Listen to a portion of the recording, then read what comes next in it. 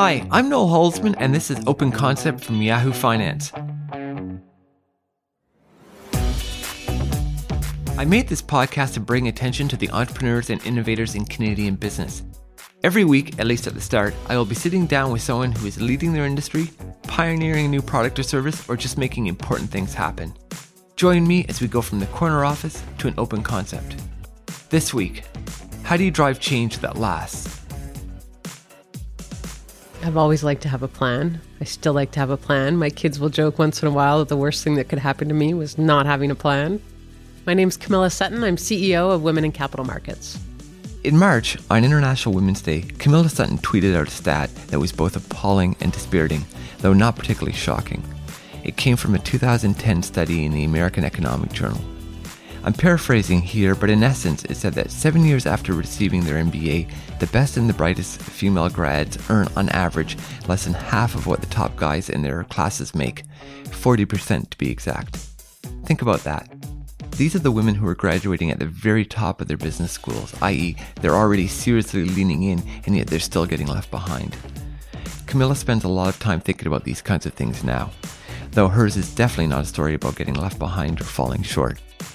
Camilla's 25-year-long career in Canadian banking culminated in her running Scotiabank's foreign exchange business, an all-encompassing role that saw her overseeing some 20 global trading desks around the world and a team of 180. She stepped away from Scotiabank last year and in January took over as President and CEO of Women in Capital Markets, an organization dedicated to accelerating gender diversity in finance. What exactly that means and how it will look is only now becoming clear. One thing that is obvious is that Camilla is not the person you pick for the job if you're trying to maintain the status quo. Since joining the Women in Capital Markets, she's embarked on a top-to-bottom rethink of the organization, its mission, and how it can be most effective. And while she's doing that, she's getting the message out to corporate Canada that much more progress is needed.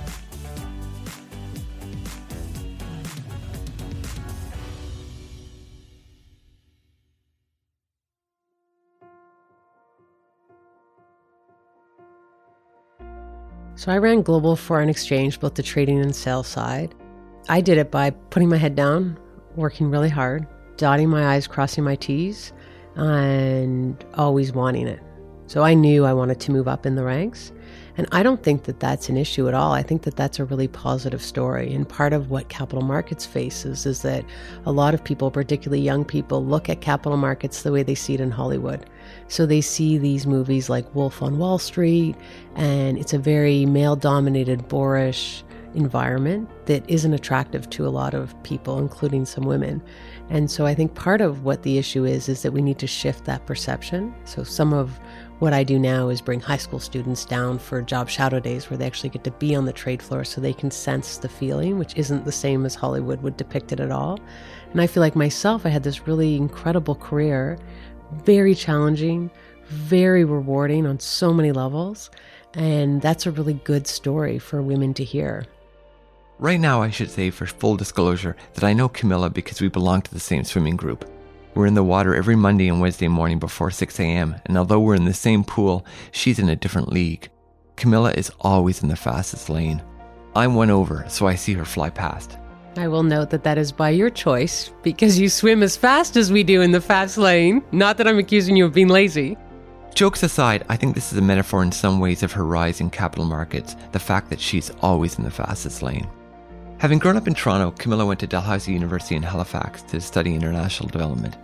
After a relatively entry-level stint in banking, she returned to school, earning an MBA at Western's Ivey School of Business. As Camilla steadily ascended the ranks of Canadian finance, tackling everything from equity research to portfolio management, she earned her CFA and CMT. I won't recite her resume chapter and verse, suffice it to say that Camilla worked tirelessly to succeed. So I started working at BMO in 2000 in equity research in Canadian technology companies, which there's very few of now that existed then. Although in 2000, there was a lot of them that existed. Yes, there were. Semiconductors, to be exact.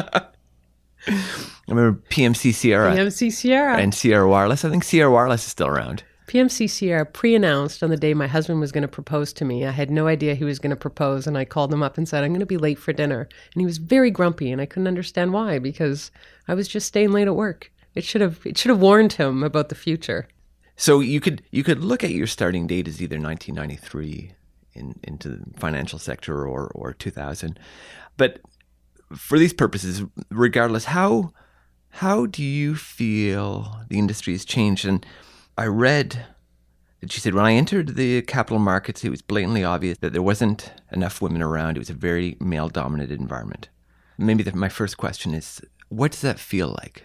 Well, that feels very temporary. That feels like you walk in the door and you realize, wow, there really aren't a lot of women here. And this is such an exciting world. And this is going to solve itself within a few years because you recognize yourself in that world. You recognize that you have a desire to see more balanced workforce, but you also feel like it's very temporary because the work is exciting. The atmosphere is interested in having more diversity. And there's this overarching sense that there's about to be more women. Did you feel that? Right from the beginning. Even 1993, Yes. You felt that? Yes. That this is, and you felt it was welcoming and inclusive? Okay, that's a different question.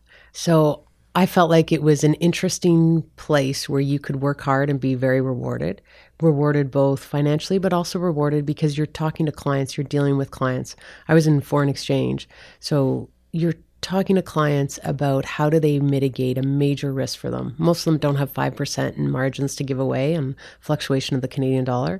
So you feel like you're actually helping clients and you're delivering value. Very rewarding. And you really do feel as though everything's about to change in terms of the number of women. Now, is it particularly inclusive? I think that there's a lot has changed on that side when you go back to 1995 to today in terms of what they've done to become more inclusive. Is there still a path ahead? Absolutely. But, and not to belabor the point of the change, but did you feel when you entered that this was kind of like a well-kept secret and that there was sooner or later your friends, the extended network was going to join the party? Was that kind of, it was just a matter of time? It was just a matter of time. And I can tell you that every woman who I was working with at that time, we were all working on the sides of our desk on diversity and inclusion projects of various sorts, hosting events, doing networking. And I think we all genuinely believe that we were adding and changing what was taking place. And the reality is 20 years later, we jump forward and not much has changed. Some pieces have changed, but the overall numbers at the top levels of firms really haven't changed at all. Yeah, well, I wanted to ask you about that, and I've got some statistics here. But it seems that you are still optimistic. You wouldn't be in the role you currently occupy if you weren't optimistic. But that change that you sort of anticipated in 1993, say, it hasn't really taken hold. Why hasn't it? I think that's the best question. I think that goes back to kind of Einstein's thing about if he only had 1 hour to solve a problem, he spent 55 minutes trying to understand the problem and 5 minutes solving it. And sometimes with diversity and inclusion, I feel like we just jump to solving it without actually understanding. So I think, why hasn't it worked? I don't know specifically. I think there's probably 10,000 reasons. I think some of the bigger reasons are we approached women like they were one person. And so we approached all of the solutions as if, well, women need flex time. So then we introduced some odd flex time pieces.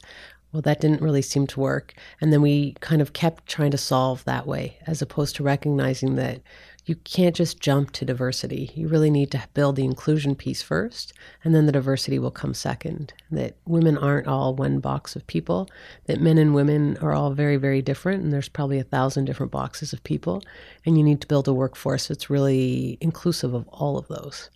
Do you feel that diversity has been achieved or more successfully realized in other realms when we talk about diversity of backgrounds or diversity of ethnicities, diversity of sexual orientation? Has there been gains in that realm? So I don't know what the numbers say. Anecdotally and from observation, I would say there hasn't been a tremendous change there either. I think that when you look in terms of how we've approached the entire diversity and inclusion piece, it's been really slow to make progress. And I think a lot of that is because when initially we tried to look at how do you solve for this, it was around, well, if we give women more visibility through networking, if we build their networks better through these networking opportunities, if we try to almost fix women to raise their hand earlier, to sit at the table, to do all these pieces, then we'll solve the problem. Whereas the reality is we didn't focus enough on actually what the corporates could do. So in running a corporate, how do I make sure my environment is really inclusive and diverse is very different than how do I encourage women to put their hand up for things when they don't actually feel like that's where they're ready to go. So the example I would use to describe that is they say, women wait until they're 120% ready to put up their hand. Men wait until they're 80% ready to put up their hand for the next role. Yes. As opposed to encouraging the women to put up their hand earlier, corporates need to have some role in terms of tapping people. So managers need to step in and say, have you ever considered applying for this role? Have you ever considered this project?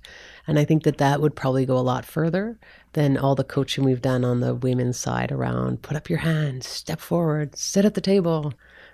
You don't think that that's necessarily getting at the solution? I think that those are interesting strategies and important for women to recognize the differences, but I don't think that taking away the difference actually builds an inclusive environment. I think what you end up doing is you end up with a group of people who are able to shift, and then you end up with a very similar group of people, regardless of gender, sitting at the table. Like if you go back to some of the studies around the business case for diversity and, more diverse cultures equal better returns. I think a lot of that could be based on the fact that the culture itself allowed it to create this diversity, which it was a culture that also allowed it to create the better returns, as opposed to the diversity created the better returns. It's the culture that allows for both. So then the challenge is to figure out the cultural piece. The challenge is to figure out the cultural piece, as opposed to jumping to the diversity piece. In terms of concrete steps to enable, encourage more Camilla Suttons, I know you've grappled or you've discussed the issues of quota targets, and I read that you had said 5 years ago that you would have not been a proponent of quotas, but now you feel differently. Is that an accurate statement of where you're at on the subject of quotas? Yeah, I think that I believe fully that merit-based is the right way. So 5 years ago, I would have absolutely said that. And when the OSC came out with their Comply or Explain around diversity on boards, I thought that was a very reasonable step. Now, when I look back and see how little progress we made with Comply or Explain, and you look at this year and you look at their stats, 76% of new board seats went to men. We still have tremendous number of boards that have 0 women on them. We really haven't made the progress that I think any of us would like to see. And so I think that opens the dialogue around, well, what is the next logical step? Is it targets? Is it quotas? Do quotas erode the merit base? Or is the merit base filled with so many biases and flaws that it's not actually merit-based? And I think those are the real questions that now we have to dig deep on. I don't think that Comply or Explain, we achieved what we wanted to. You look at countries that have achieved more, they have implemented quotas. There's been research done that would suggest that the quality of those boards didn't come down at all, but that the people doing the board searches were much more specific and dug much harder to reach a much broader potential audience of board members. And I think those are really interesting learnings. So I certainly think that 5 years ago, I would have said, no way should we have quotas. But increasingly, I feel like the dialogue is moving more and more towards thinking about how is a reasonable way to actually balance these out. And when we talk about merit, are we talking about merit that is merit without biases, or are there so many biases built into merit that we actually need something in today's world to kind of push us through that?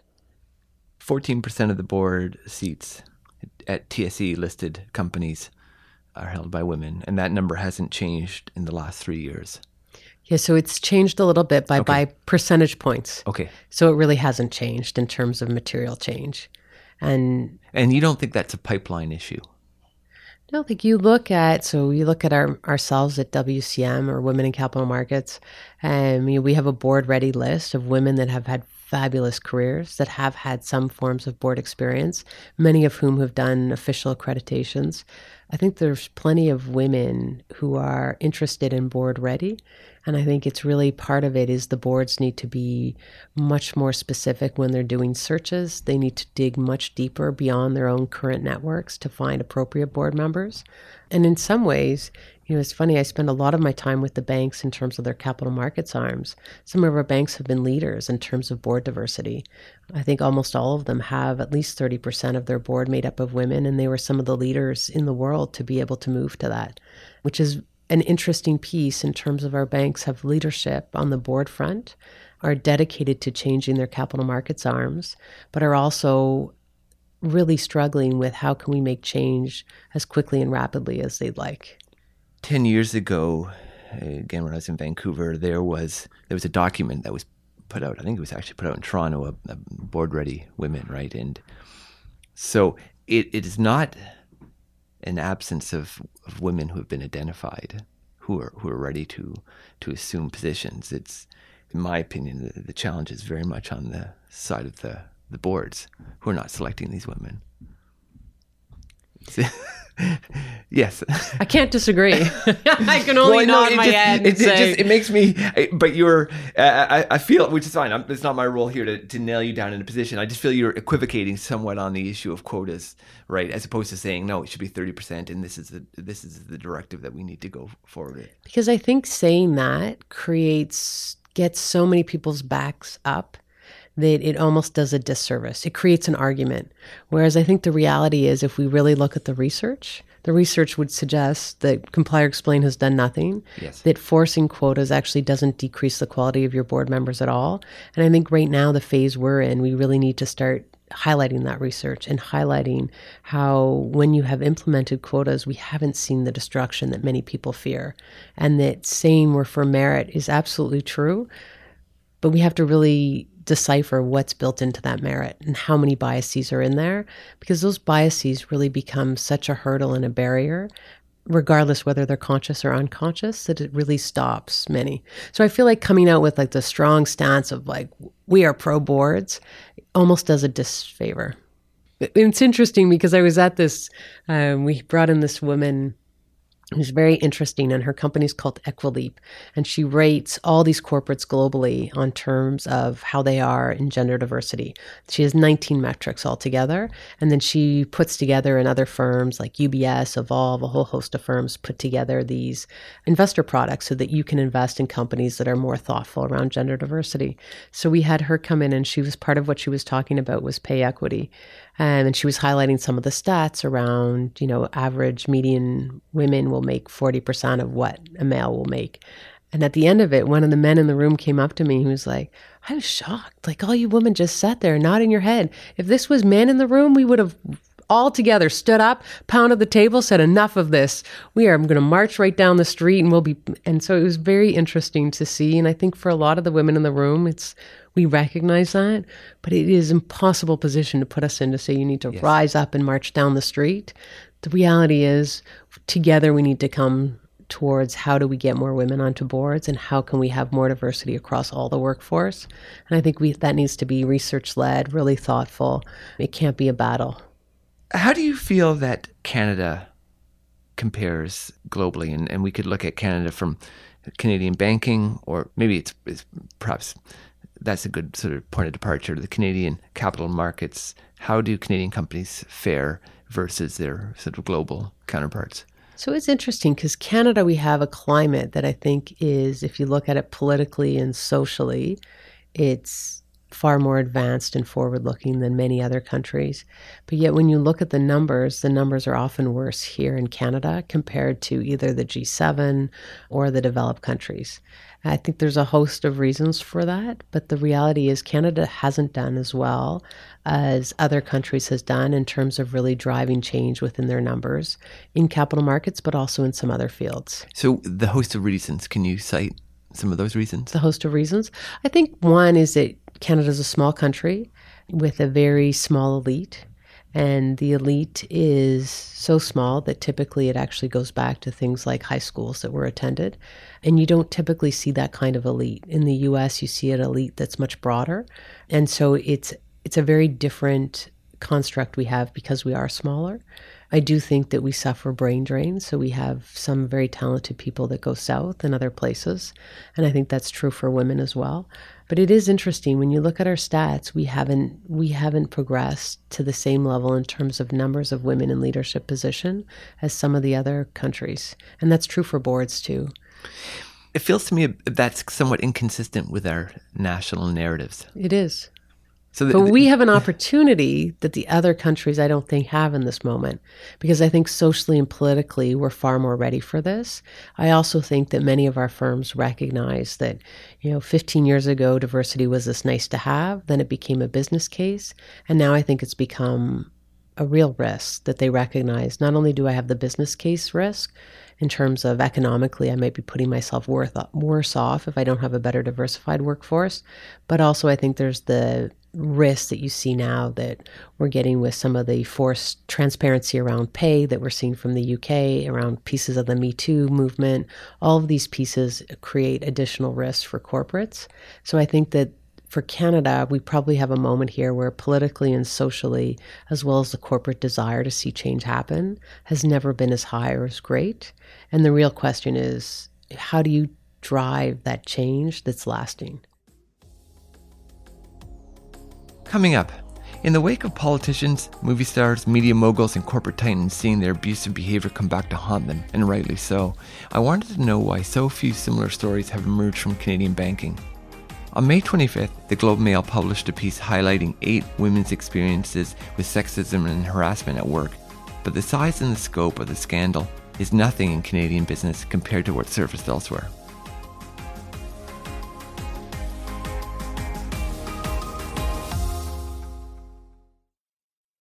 On the Me Too movement, and I, apologies if you're barraged with questions on this every time you sit down, but it has emerged in very publicly in the media, and it has emerged in the arts community.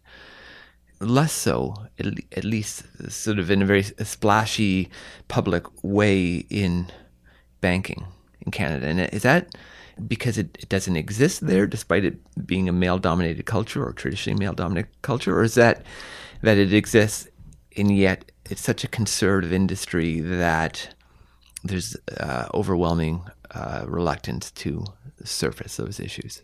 I'm not sure I can't really speak to how it exists, where it exists. Certainly politically, we've noticed it exists in Canada. Yes. And that's an industry that has no ability but to be transparent when the questions are asked. In corporate Canada, we haven't seen it as much. I think that that's an interesting question to pursue, and I suspect that there's still a tremendous amount of hesitancy. I think when you look at the initial people who brought Me Too forward, those are bold, brave moves. And I think there's still a tremendous amount of risk to women who are bringing the Me Too piece forward. And I suspect that in Canada, on the corporate level, the trade-offs still aren't worth it to bring it forward. But do I really know the numbers? Not at all. I don't think anybody does. I think the benefit of Me Too having come forward is that now we have a more open dialogue everywhere, regardless of whether it exists there or not. And I think that it's brought what used to be considered maybe a gray zone to some into clear black and white zones, which I think is positive for workforces and culture. I think so much of this has to go back to culture and what is tolerated in a culture and what is promoted and how cultures are. And I think Me Too feeds right into that. So the Me Too coming to the forefront, I do think ends up being very positive for creating cultural change. It seems that when it has emerged, there's varying levels of sort of acknowledgement that this was, a well-kept secret, or not a particularly well-kept secret, but people knew that sort of various transgressions were occurring, whether it was sort of a part of a corporate culture or it was the misdeeds of a particular individual. But if there had been an awakening or a set of scandals in the capital markets in Canada, would you have been surprised? That's a big question. I think that what is interesting about Me Too that's come forward to date is that we had this big gray zone, we'll call it, that the biggest surprise for some people was like, wow, this is really wrong, because it had been tolerated and accepted for so long. So I think that's one of the biggest awakening moments. And I think we've seen that through some of the scandals outside of Me Too, but through some of the scandals throughout corporate culture in Canada. We've seen these moments where something has been done for years and all of a sudden you recognize, wow, this is actually wrong. You see that in the environment. You see that in some of the financial crisis we've seen around the world in terms of LIBOR rigging or the FX scandals.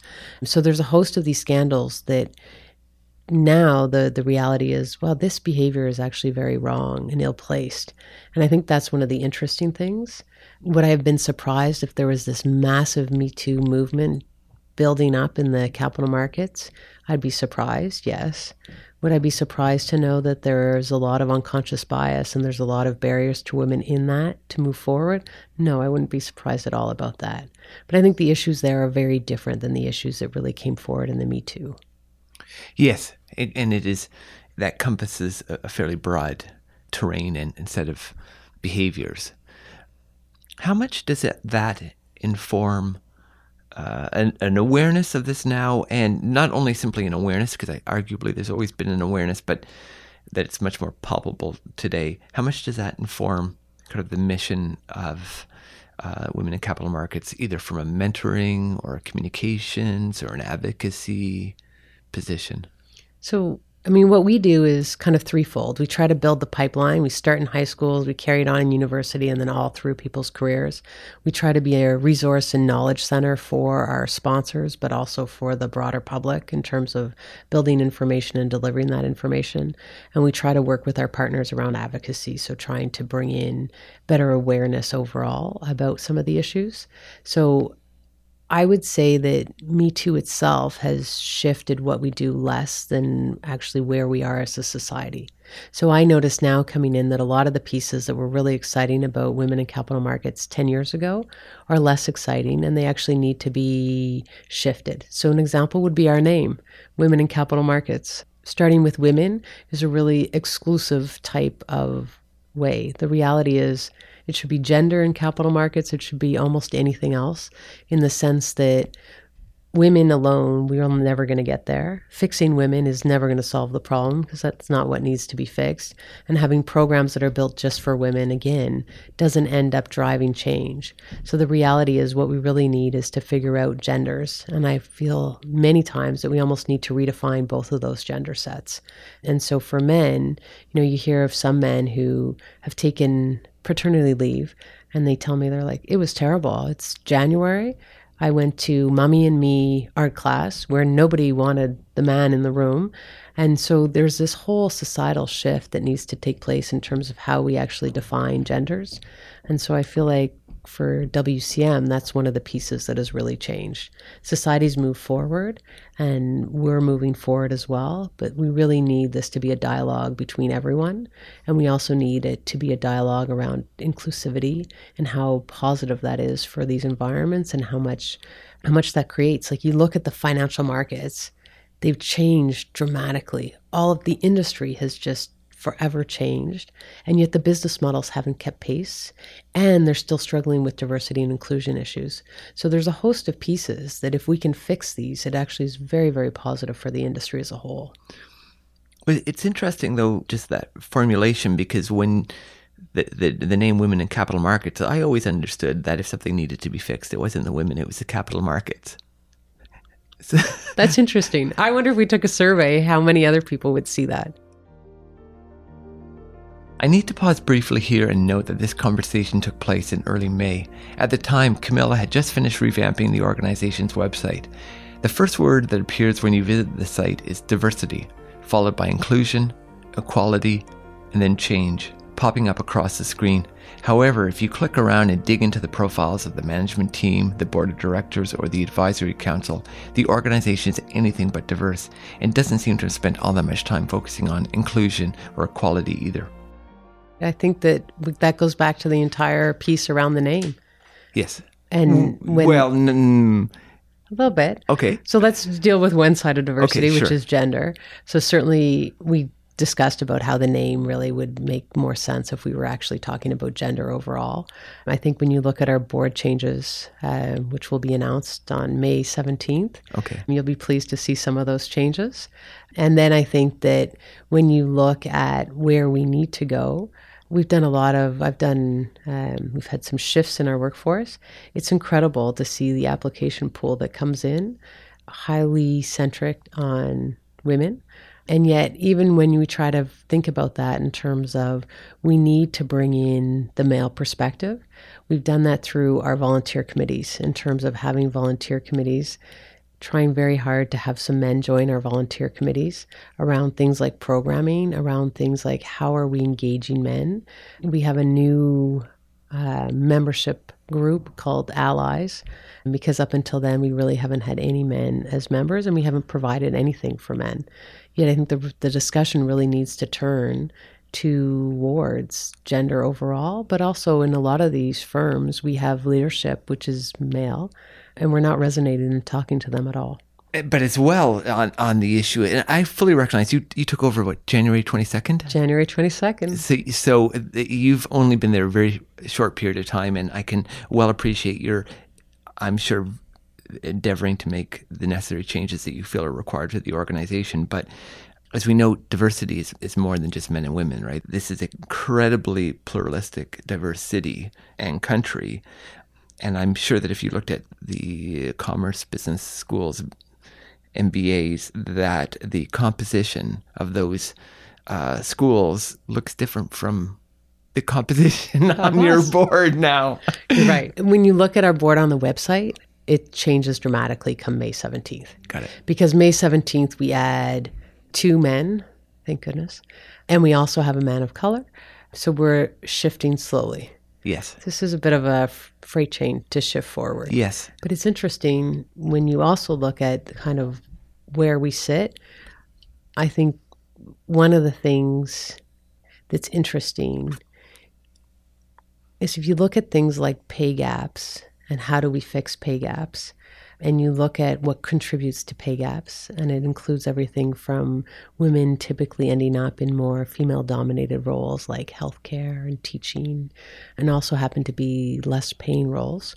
That's an interesting point for capital markets as well, but it's an interesting point for what you raise as well, in the sense that part of what I try to tell particularly high school students and university students is that in order to fix pay gaps, we need women who are interested in STEM, we need women who are being educated in STEM, and we need women who are moving into STEM and finance and all these higher paying fields. But when you reflect on WCM, it's a not-for-profit that falls outside of what we would call higher paying fields. Yes. We reflect exactly that reverse issue, and that we are, every single person who works for us is a woman.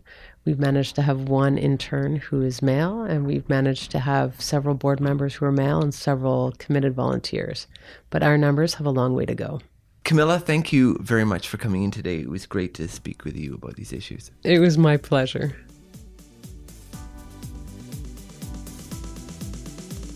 That was Camilla Sutton, President and CEO of Women in Capital Markets. If you like this show, subscribe on Apple Podcasts, Google Play, or your favorite listening app.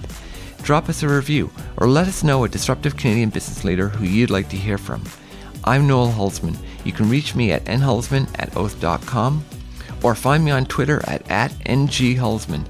The show was produced by Stephanie Werner. See you next week.